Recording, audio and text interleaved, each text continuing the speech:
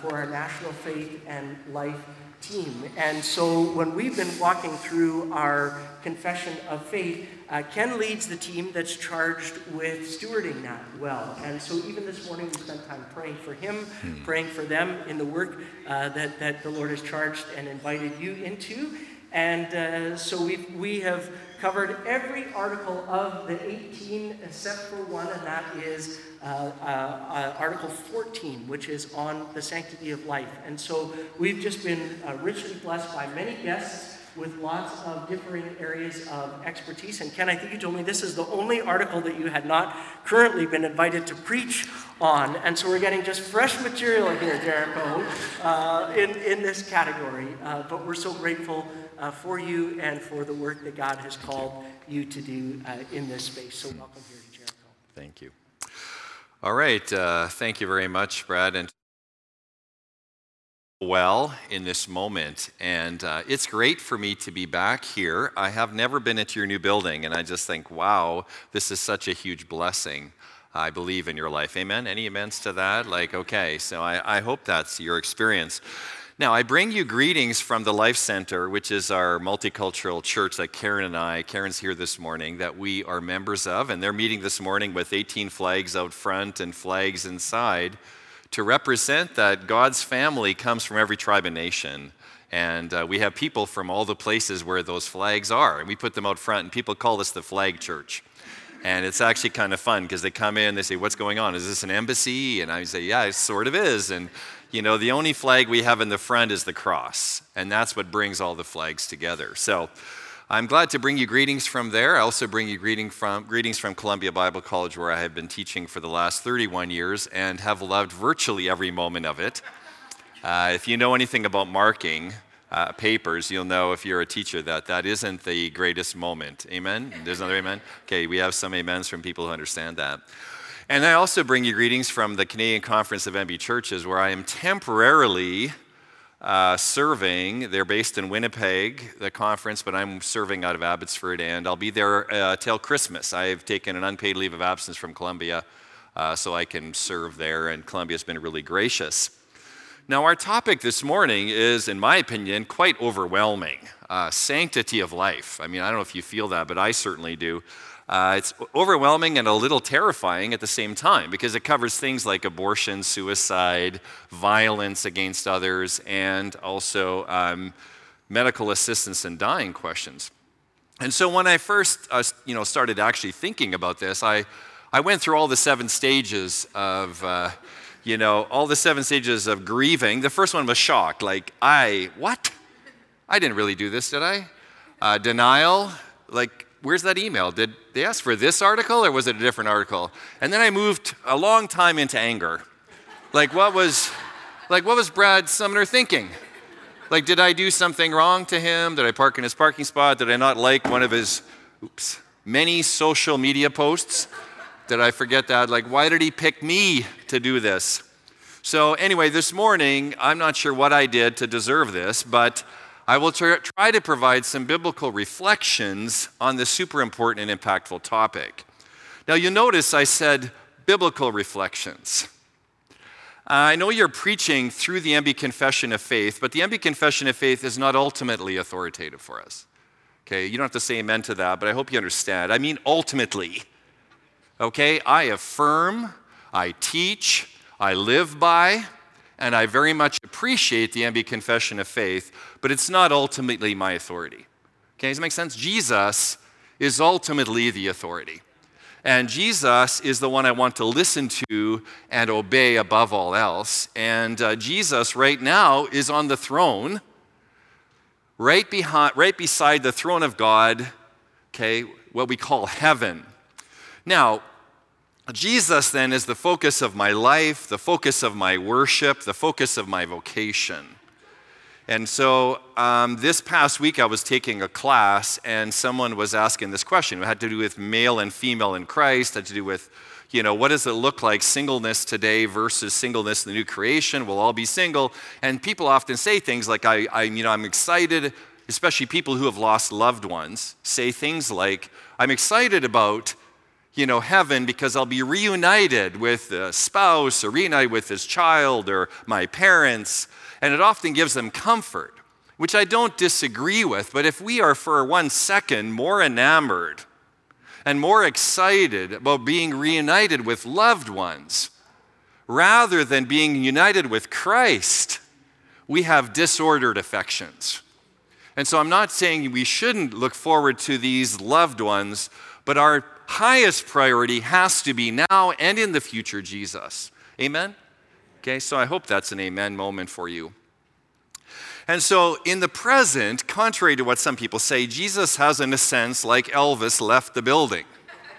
Okay, does that make sense? Jesus, when he ascended, he actually left earth and has now on the throne and has sent us the Holy Spirit. So when people say things like, Jesus is in my heart, or I feel Jesus today, they're actually technically referring to the Holy Spirit. The Holy Spirit is in this room before we arrived. The Holy Spirit, when we ask him to fill us as believers, is in our hearts. When Jesus said, I will never leave you, or I will be with you always, he said in Matthew 28, he means the Holy Spirit will be with us always. Okay, so I hope you understand that when we say Jesus is among us, we mean the Holy Spirit is among us. And I was talking to a prof, one of my profs at Regent College, Rick Watts, from a Pentecostal background. He said, you should never even leave your house until you've prayed for the filling of the Spirit. I just love that line. Like, why do we think we're going to leave our house victorious and excited? And Jesus, through the Holy Spirit, is our power. And so Karen and I, every morning, we try to have coffee every morning together, and we've been praying, Lord, fill us with your Spirit. And then we actually identify what that looks like. Because you can't be filled with the Spirit unless you are demonstrating your daily love. Say with me, love, joy, peace, patience, kindness, goodness, faithfulness, gentleness, and self-control. Those things are evidence that you're being filled with the Spirit. And if you don't evidence those things, then you should be cautious about saying, I'm being filled with the Spirit today. All right, so the Holy Spirit then reflects absolutely the will of Jesus. Amen? Absolutely the will of Jesus. And it's this Holy Spirit that the Bible says inspired the Bible. This is what 2 Timothy 3:16 and 17 says. All Scripture is God-breathed. The Greek word is theopneustos. It has been breathed out, we believe, by the Holy Spirit. And so we shouldn't pit Jesus against the Bible because the Holy Spirit inspired the Bible. Therefore, you shouldn't say, Jesus is what I follow. I don't follow the Bible. The Bible was inspired by the Holy Spirit, who follows whom? Jesus. So when you read the Bible, even the difficult parts, you should be asking the question, how in the world does this reflect Jesus in this moment? Now, this morning then, I'm not really preaching on Article 14. I hope you got that sense. Okay? I'm preaching on the Bible that is behind Article 14. And so I believe I do that very consciously, and I've even put in the Bible above the confession, just in case symbolically you'd be a little bit concerned about that. All right?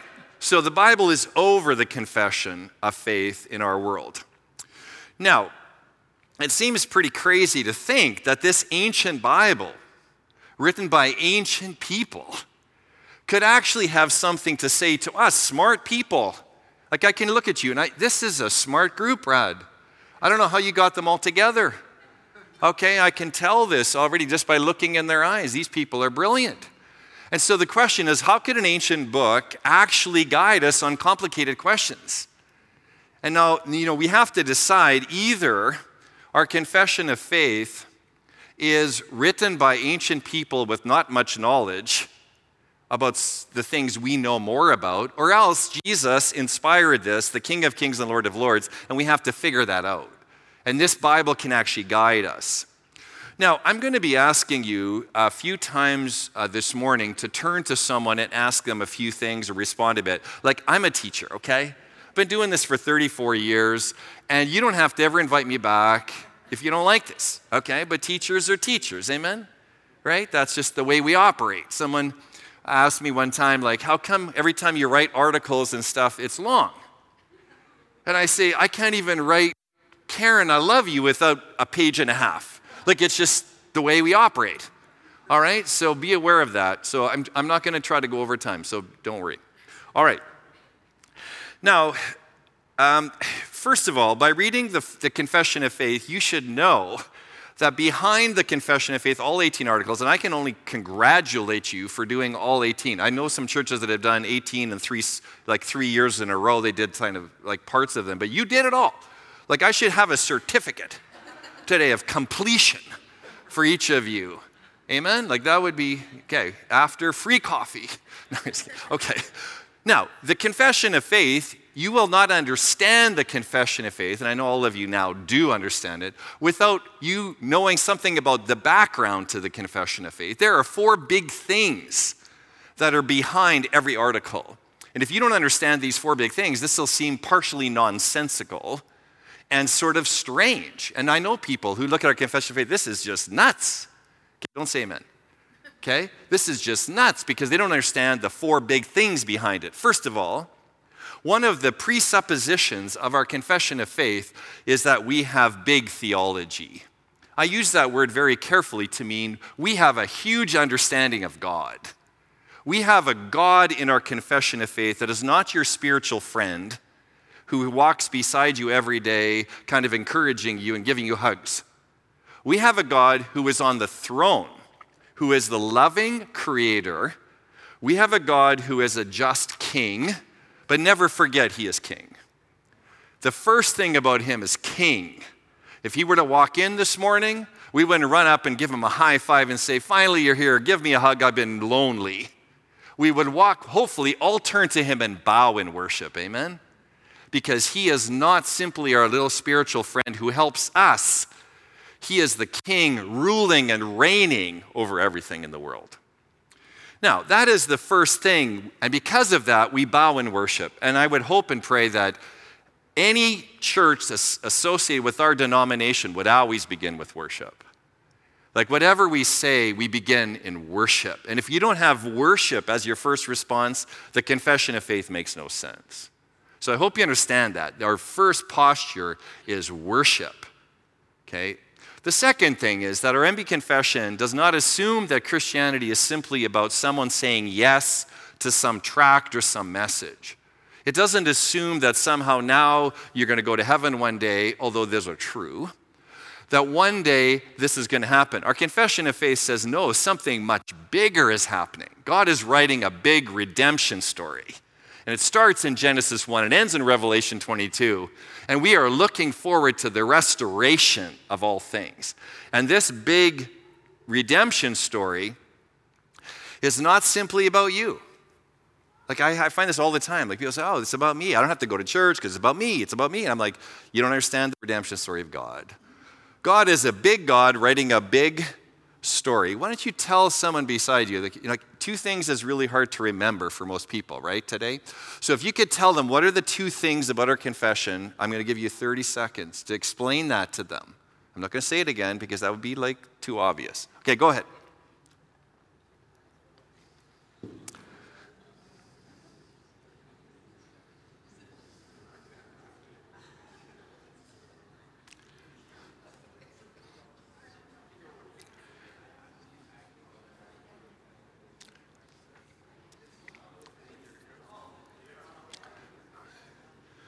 All right, are we post-COVID? Can you give them a fist pump if they were good? Okay, just get your elbow if you're concerned. Okay. So what I was saying is that our confession of faith assumes what? Big theology, big God. And the big God we have is writing a big what? Story. And that big story goes all the way through Scripture, and God is building a kingdom. And that kingdom is beautiful and amazing beyond anything we could imagine. And I hear people saying, the bottom line behind this is that God isn't profoundly concerned with your happiness. Like, I hate to tell you this. You may not want to come again to church. If less people come next week, Brad, I'm sorry. But you need to know that God does not sit around every day saying, I hope these people are happy. Because your happiness is not the central priority. You just did not pray and say, here's the Lord's Prayer. Our Father, may I be happy. May I not suffer. May I have all the things that my heart desires. No, the prayer that Jesus taught us is, may your what? Kingdom come to earth as it is in heaven. And so God's kingdom is about this, God's vision and story is about this kingdom coming. And we are invited to join the kingdom. We invite every neighbor, hopefully you have, to join this beautiful and amazing story that's bigger than you, bigger than your happiness. So our confession has big theology and big story, and then because of that, it has big mission. It doesn't have a small mission. It has a big mission. And the big mission, according to our confession, is centered on the church. The church is the center of God's big mission. There's a lot of Christians who don't see the church as important. It's kind of like if you want to go there, if it helps your spiritual life, if you feel Jesus, then go. But our confession of faith has 4 articles out of 18 on the church. And you'll notice things like baptism, which you would think would be a personal salvation thing. Guess what section they're in our confession? They're in the church section. Notice that the Lord's Supper is not in your own personal, like I feel close to Jesus when I take these elements. It's in the church section. So according to our story, the big mission is centered on the church proclaiming and declaring and living out the kingdom in the world. It's a huge and amazing restoration of God's good creation. And finally, you might notice that our confession has no authority except the authority that comes from the Bible. The 4th element then is the trustworthiness of the Bible. Our MB confession believes that the Holy Spirit guided the writers of the Bible to give us something that transcends all history and has something to say to us. The Bible's not simplistic. We don't just pop a few verses out of anywhere. We study it carefully. We look at the original languages. We study together as a group. But yet we believe that the Bible is trustworthy. And if not, we're on a different path. Now, if you want to track with these articles, and if you want to track today with Article 14, you should know that Article 14 presupposes a big theology, big God, big story, big mission, and lastly, trustworthy Bible. And if you don't understand that, what we're going to read today, it might be kind of sounding crazy. Now, let's begin then with our biblical foundation for our understanding of sanctity of life. So if you can stand with me, I'm hoping that there is something going to come on the screen, and I'm going to ask you to read this out loud. Now, when you read this out loud, let's not just rip through it and say, I'm trying to show off to my neighbors what a good reader I am. Okay, that is a spiritual gift, but the point is, as you're reading, and maybe you don't want to read, maybe you say, I can't read and think at the same time. So if you're one of those, God has a plan for your life. Amen? Okay, and that's good. But if you can read as well, that'd be great. But then think about this, and as you're reading, think, what is interesting, what is new, what is challenging in this text, and how does this relate to the questions we're addressing today? So let's begin.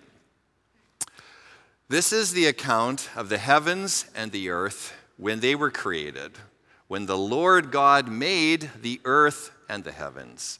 Now, no shrub had yet appeared on the earth, and no plant had yet sprung up. For the Lord God had not yet sent rain on the earth, and there was no one to work the ground. But streams came up from the earth and watered the whole surface of the ground. Then the Lord God formed a man from the dust of the ground and breathed into his nostrils the breath of life, and the man became a living being. Now the Lord God had planted a garden in the east in Eden, and there he put the man he had formed. The Lord God made all kinds of trees grow out of the ground, trees that were pleasing to the eye and good for food. In the middle of the garden were the tree of life and the tree of the knowledge of good and evil. A river watering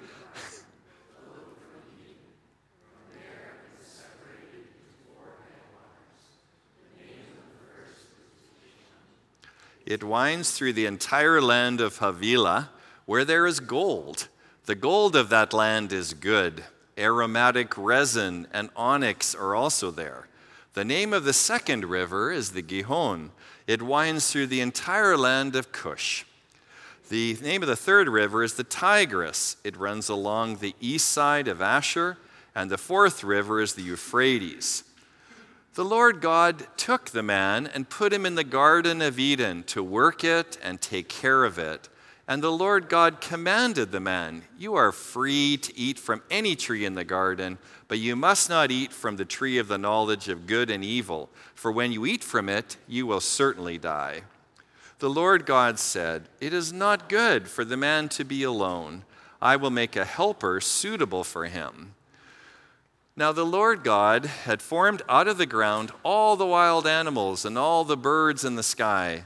He brought them to the man to see what he would name them, and whatever the name man called each living creature, that was its name. So the man gave names to all the livestock, the birds in the sky, and all the wild animals. But for Adam, no suitable helper was found. So the Lord God caused the man to fall into a deep sleep. And while he was sleeping, he took one of the man's ribs and then closed up the place with flesh. Then the Lord God made a woman from the rib he had taken out of the man, and he brought her to the man. The man said, "This is now bone of my bones and flesh of my flesh. She shall be called woman, for she was taken out of man. That is why a man leaves his father and mother and is united to his wife, and they become one flesh." Adam and his wife were both naked, and they felt no shame. This is the word of the Lord. Now stay standing and turn to someone. If you don't, and make sure no one's left alone, and just say who you are, give your name, and then say what's kind of new, interesting, or challenging. Maybe you have a question about this or something you didn't notice. Whenever you read the Bible, it should be like cornflakes. You might say, what's that about? I ate cornflakes as a child because it was the cheapest thing. My parents didn't have a lot of money, so we ate cornflakes. I always said it was better to chew on the box. It had more flavor. But nonetheless, cornflakes came out recently with an ad that said, "Cornflakes, try it again for the first time." Some of you maybe aren't old enough for that. But they came out with that, and I thought that's kind of like the Bible. Every time you read it again as if it's the first time. So I encourage you to think that and talk to someone near you. What do you see as new, interesting, or challenging, or maybe a question you didn't think of that was there now? I'll give you a few minutes. So go ahead and talk.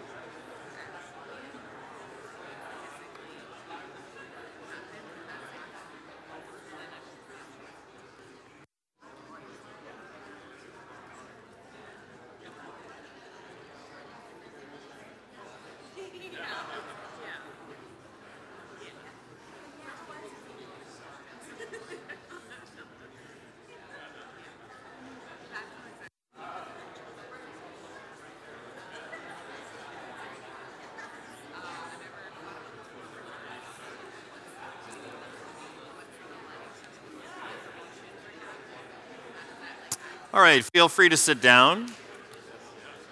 Thank the person you're talking to for their brilliant insights. Encourage them in the Lord. Now, just call anything out, something you notice, something interesting. I'll start by saying, I find it very interesting that you'll notice that come from the Garden of Eden, guess what happens? Water flows in 4 directions. What does that tell you about the Garden of Eden? It actually must be a hill of some sort. You ever get that idea? That it's the water from the Garden of Eden is flowing and giving life all over the place. So this is a holy mountain, the Garden of Eden, actually. Isn't that beautiful? Okay, so just thoughts, reflections, comments? Yeah, golden onyx. Right? What else? Sorry? Everything comes out of the ground. That's interesting. Even the people, the dirt. I always tell people in my class, like, you should tell the person beside you, you're just a bag of dirt. Okay? Because that's actually very true. We are bags of dirt, And later today, we'll find we're actually glorious bags of dirt. Not just bags of dirt, but we are. And as soon as you forget, you start getting really proud, you know, Karen would tell me, you're just a bag of dirt. I think, thank you very much for reminding me. But that's true, amen? And then if you feel really crappy about yourself, then someone needs to come and say, you are a glorious bag of dirt. Okay? All right, anyone else? God didn't say they couldn't eat from the tree of life. He only said the tree of knowledge of good and evil. Isn't that amazing? Yeah, I never noticed that. Yeah, and guess where those trees are? In the middle of the garden. In the middle of the garden. What else?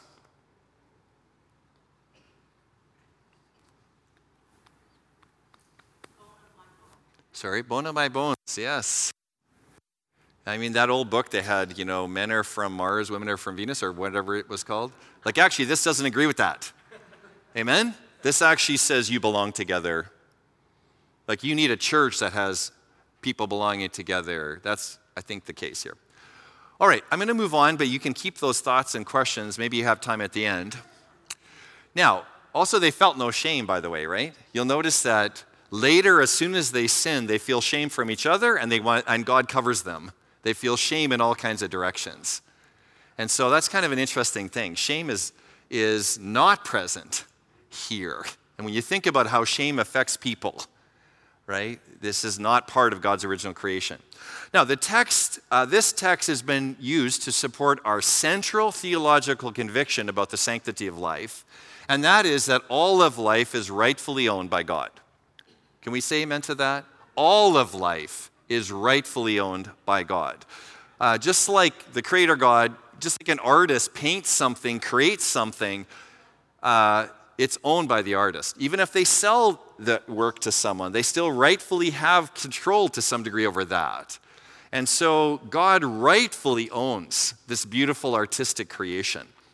God is the artist who takes and forms and breathes into humans. And you notice that the woman, even though she comes from the word rib is very disputed. I would argue that's probably the side. It's not really meant to be a rib. You're not missing a rib, guys. I hope not.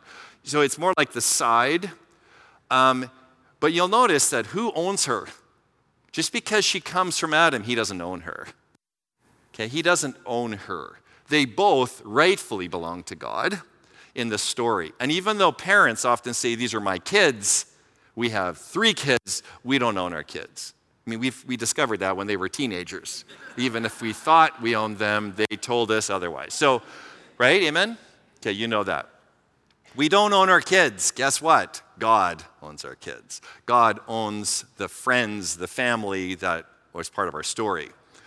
Now, what that all means is that we don't own our bodies, we don't own anything, we are stewards of them. And you can be a good steward where you take care of something based upon the will of the owner. Like if someone graciously lets you use a cabin or a car or something else, valuable jewelry, you know you're a steward, not the owner. And so what that says is we have to ask the question, what does good stewardship look like of our bodies, of our time, of our breath, of our gifts, our abilities, because we don't own them. Stewardship can be good or stewardship can be bad. Some of you look almost as old as I am. And maybe you remember a movie called Ferris Bueller's Day Off. Remember that movie? I don't know if I recommend it for your family tonight, but nonetheless, that movie has a great illustration of bad stewardship. Ferris shows up with this beautiful Ferrari at a parking garage. He hands the keys to this guy, and he says, "Don't worry." Amen? He said, "Don't worry, it's fine." And then a few seconds later, you see this guy who's the parking attendant and his friend jumping into the Ferrari and jumping over things. Do we have an example of bad stewardship? Amen. Okay, so I hope that's clear to you. The implication of Genesis then is that our bodies, our time, our gifts, our abilities, the people we love and care about are not ours. These are stewardship moments for us. So our other texts support God's ownership. For example, Jeremiah 10:23, "Lord, I know that people's lives are not their own. It is not for them to direct their paths." Job 12:10, "In his hand is the life of every creature and the breath of all mankind." I just love that worship song we sang this morning. It's your what? Breath in my lungs.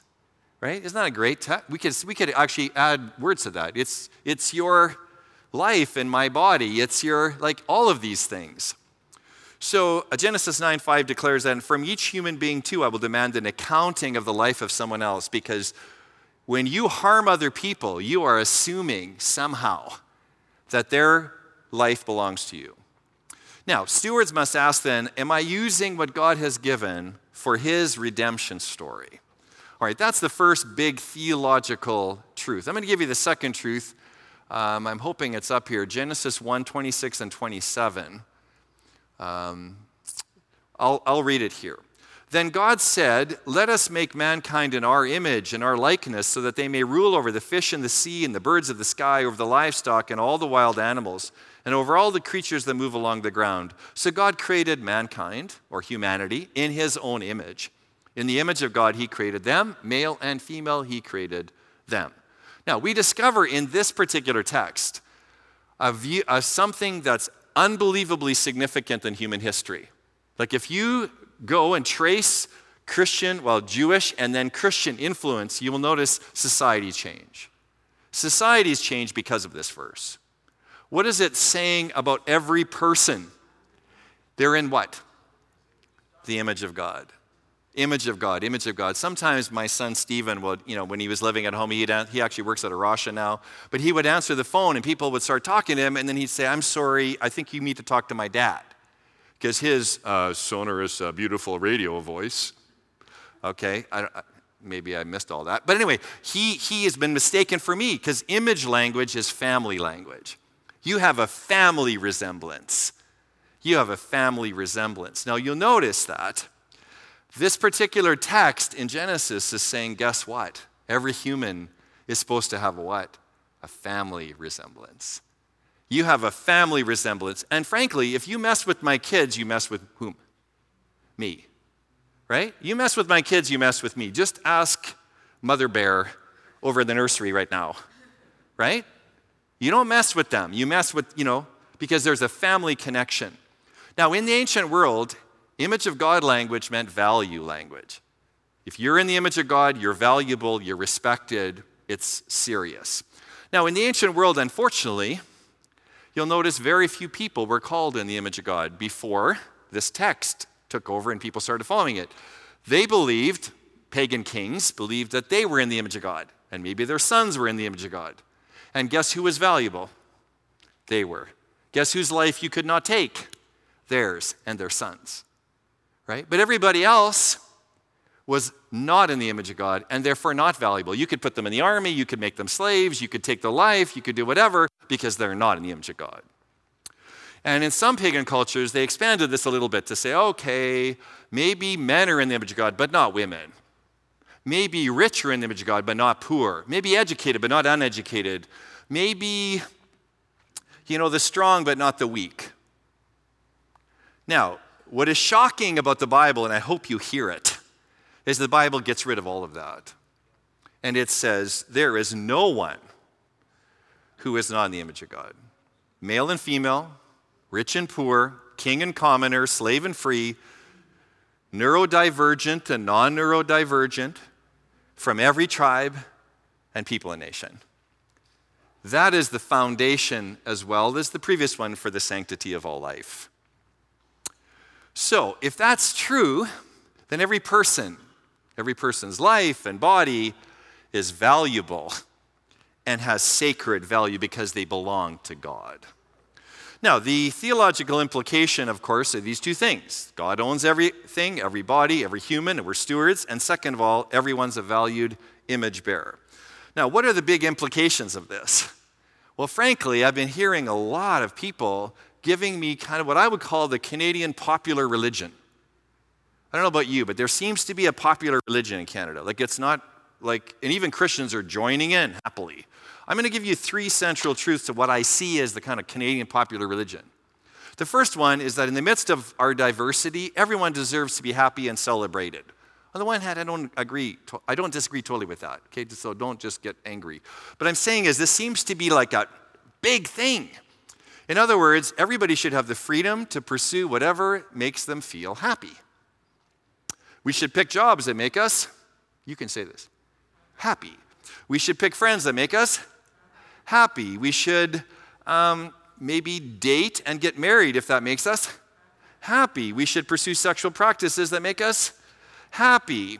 All right, so, you even joining groups, like you should join church if it makes you happy, right? Now, being happy is the center of everything in this, and happiness is kind of like a fundamental human right, and we should celebrate that for everyone.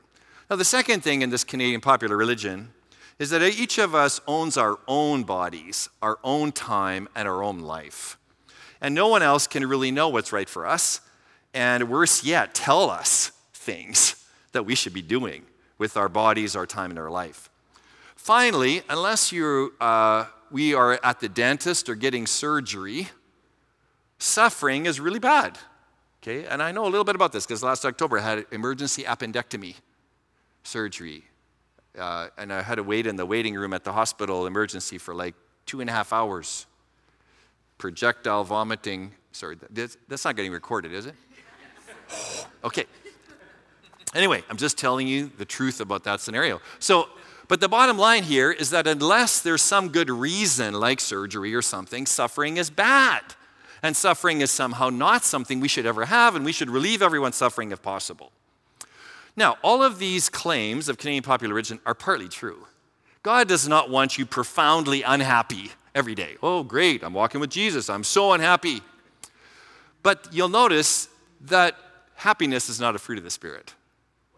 Happiness is not a fruit of the Spirit. Joy, which can happen in very unhappy circumstances, is the fruit of the Spirit. Even in the New Testament, some writers say, I was persecuted, and we rejoiced that we were able to be persecuted and in this way for Jesus.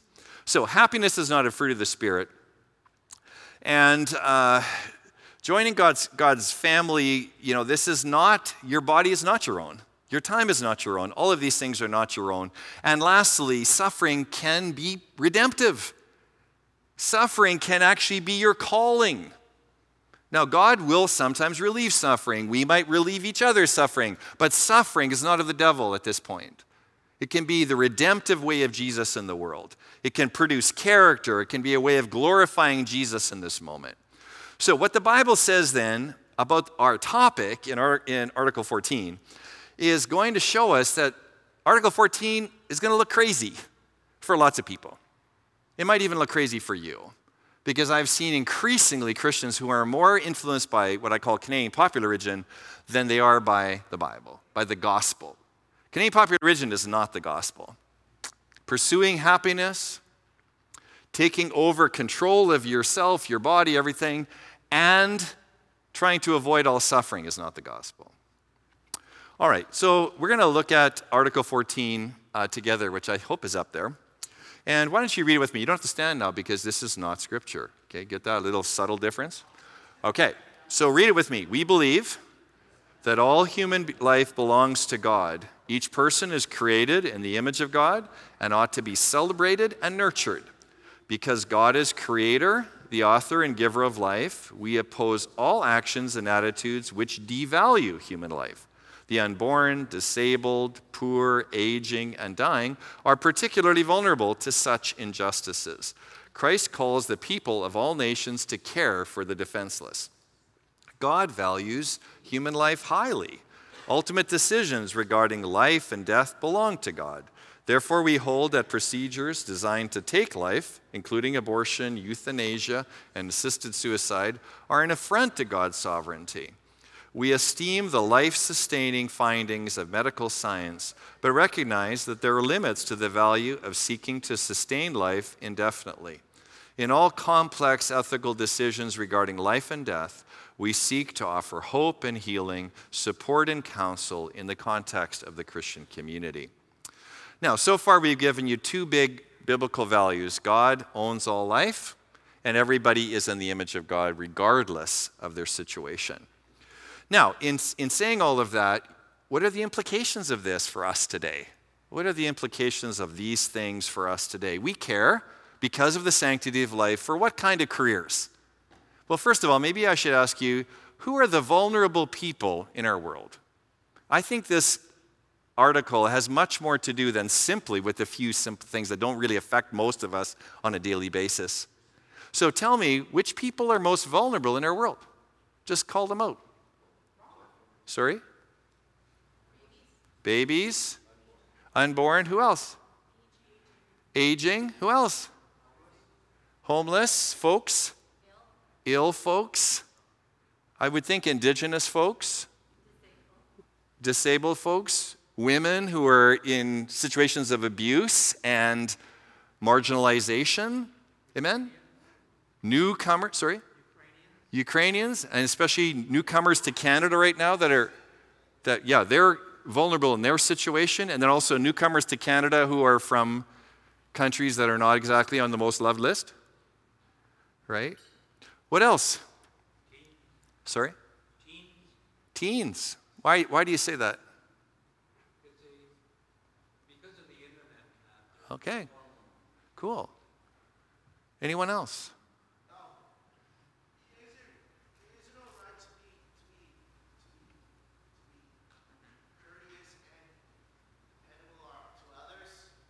Yeah, that's what we're going to talk about. That's awesome. Thanks. Awesome. That's what our goal is. So, in light of all of this, you'll notice that we as Christians value what kind of careers, what kind of ministries we value deeply. Working with single moms. We value deeply helping folks who are walking through difficult traumatic situations. We have Communitas working with special needs mostly adults. We have ministries of seniors' homes, especially in Abbotsford, you'll notice.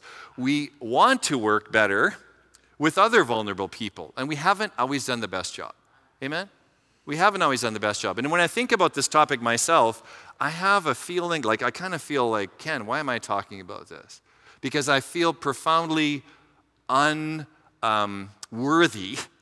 I don't know about you, but when I think about some of the situations that happened, last year, 765 people in the Fraser Valley died of drug overdose. Now, how long did I spend praying or doing or responding to that? Yeah, I'd like to think I did a lot, but I didn't do very much. These two 22-year-old people, twin boys in Saanich, who got shot after robbing a bank. On the one hand, I don't agree at all with what they did. They caused harm. They shot police officers. But do I care about them? Because their life is how valuable. It's valuable too. And so I'm standing here confessing that I want to invite the Holy Spirit to ask me, what can I do? How can I show and reflect this theology of the sanctity of life better? So I want you to stand with me. This is our closing. The worship team is going to come up in about 4 minutes. Is that okay? And so if you just stand and say, what have you heard? Is there something prompted in your heart saying, how could I be living more faithfully in light of this strong, significant theology about my body, bodies of others, time, energy, etc., for the vulnerable? Give you about 4 minutes. You should talk. Okay, if you don't talk, it's going to be very awkward in here.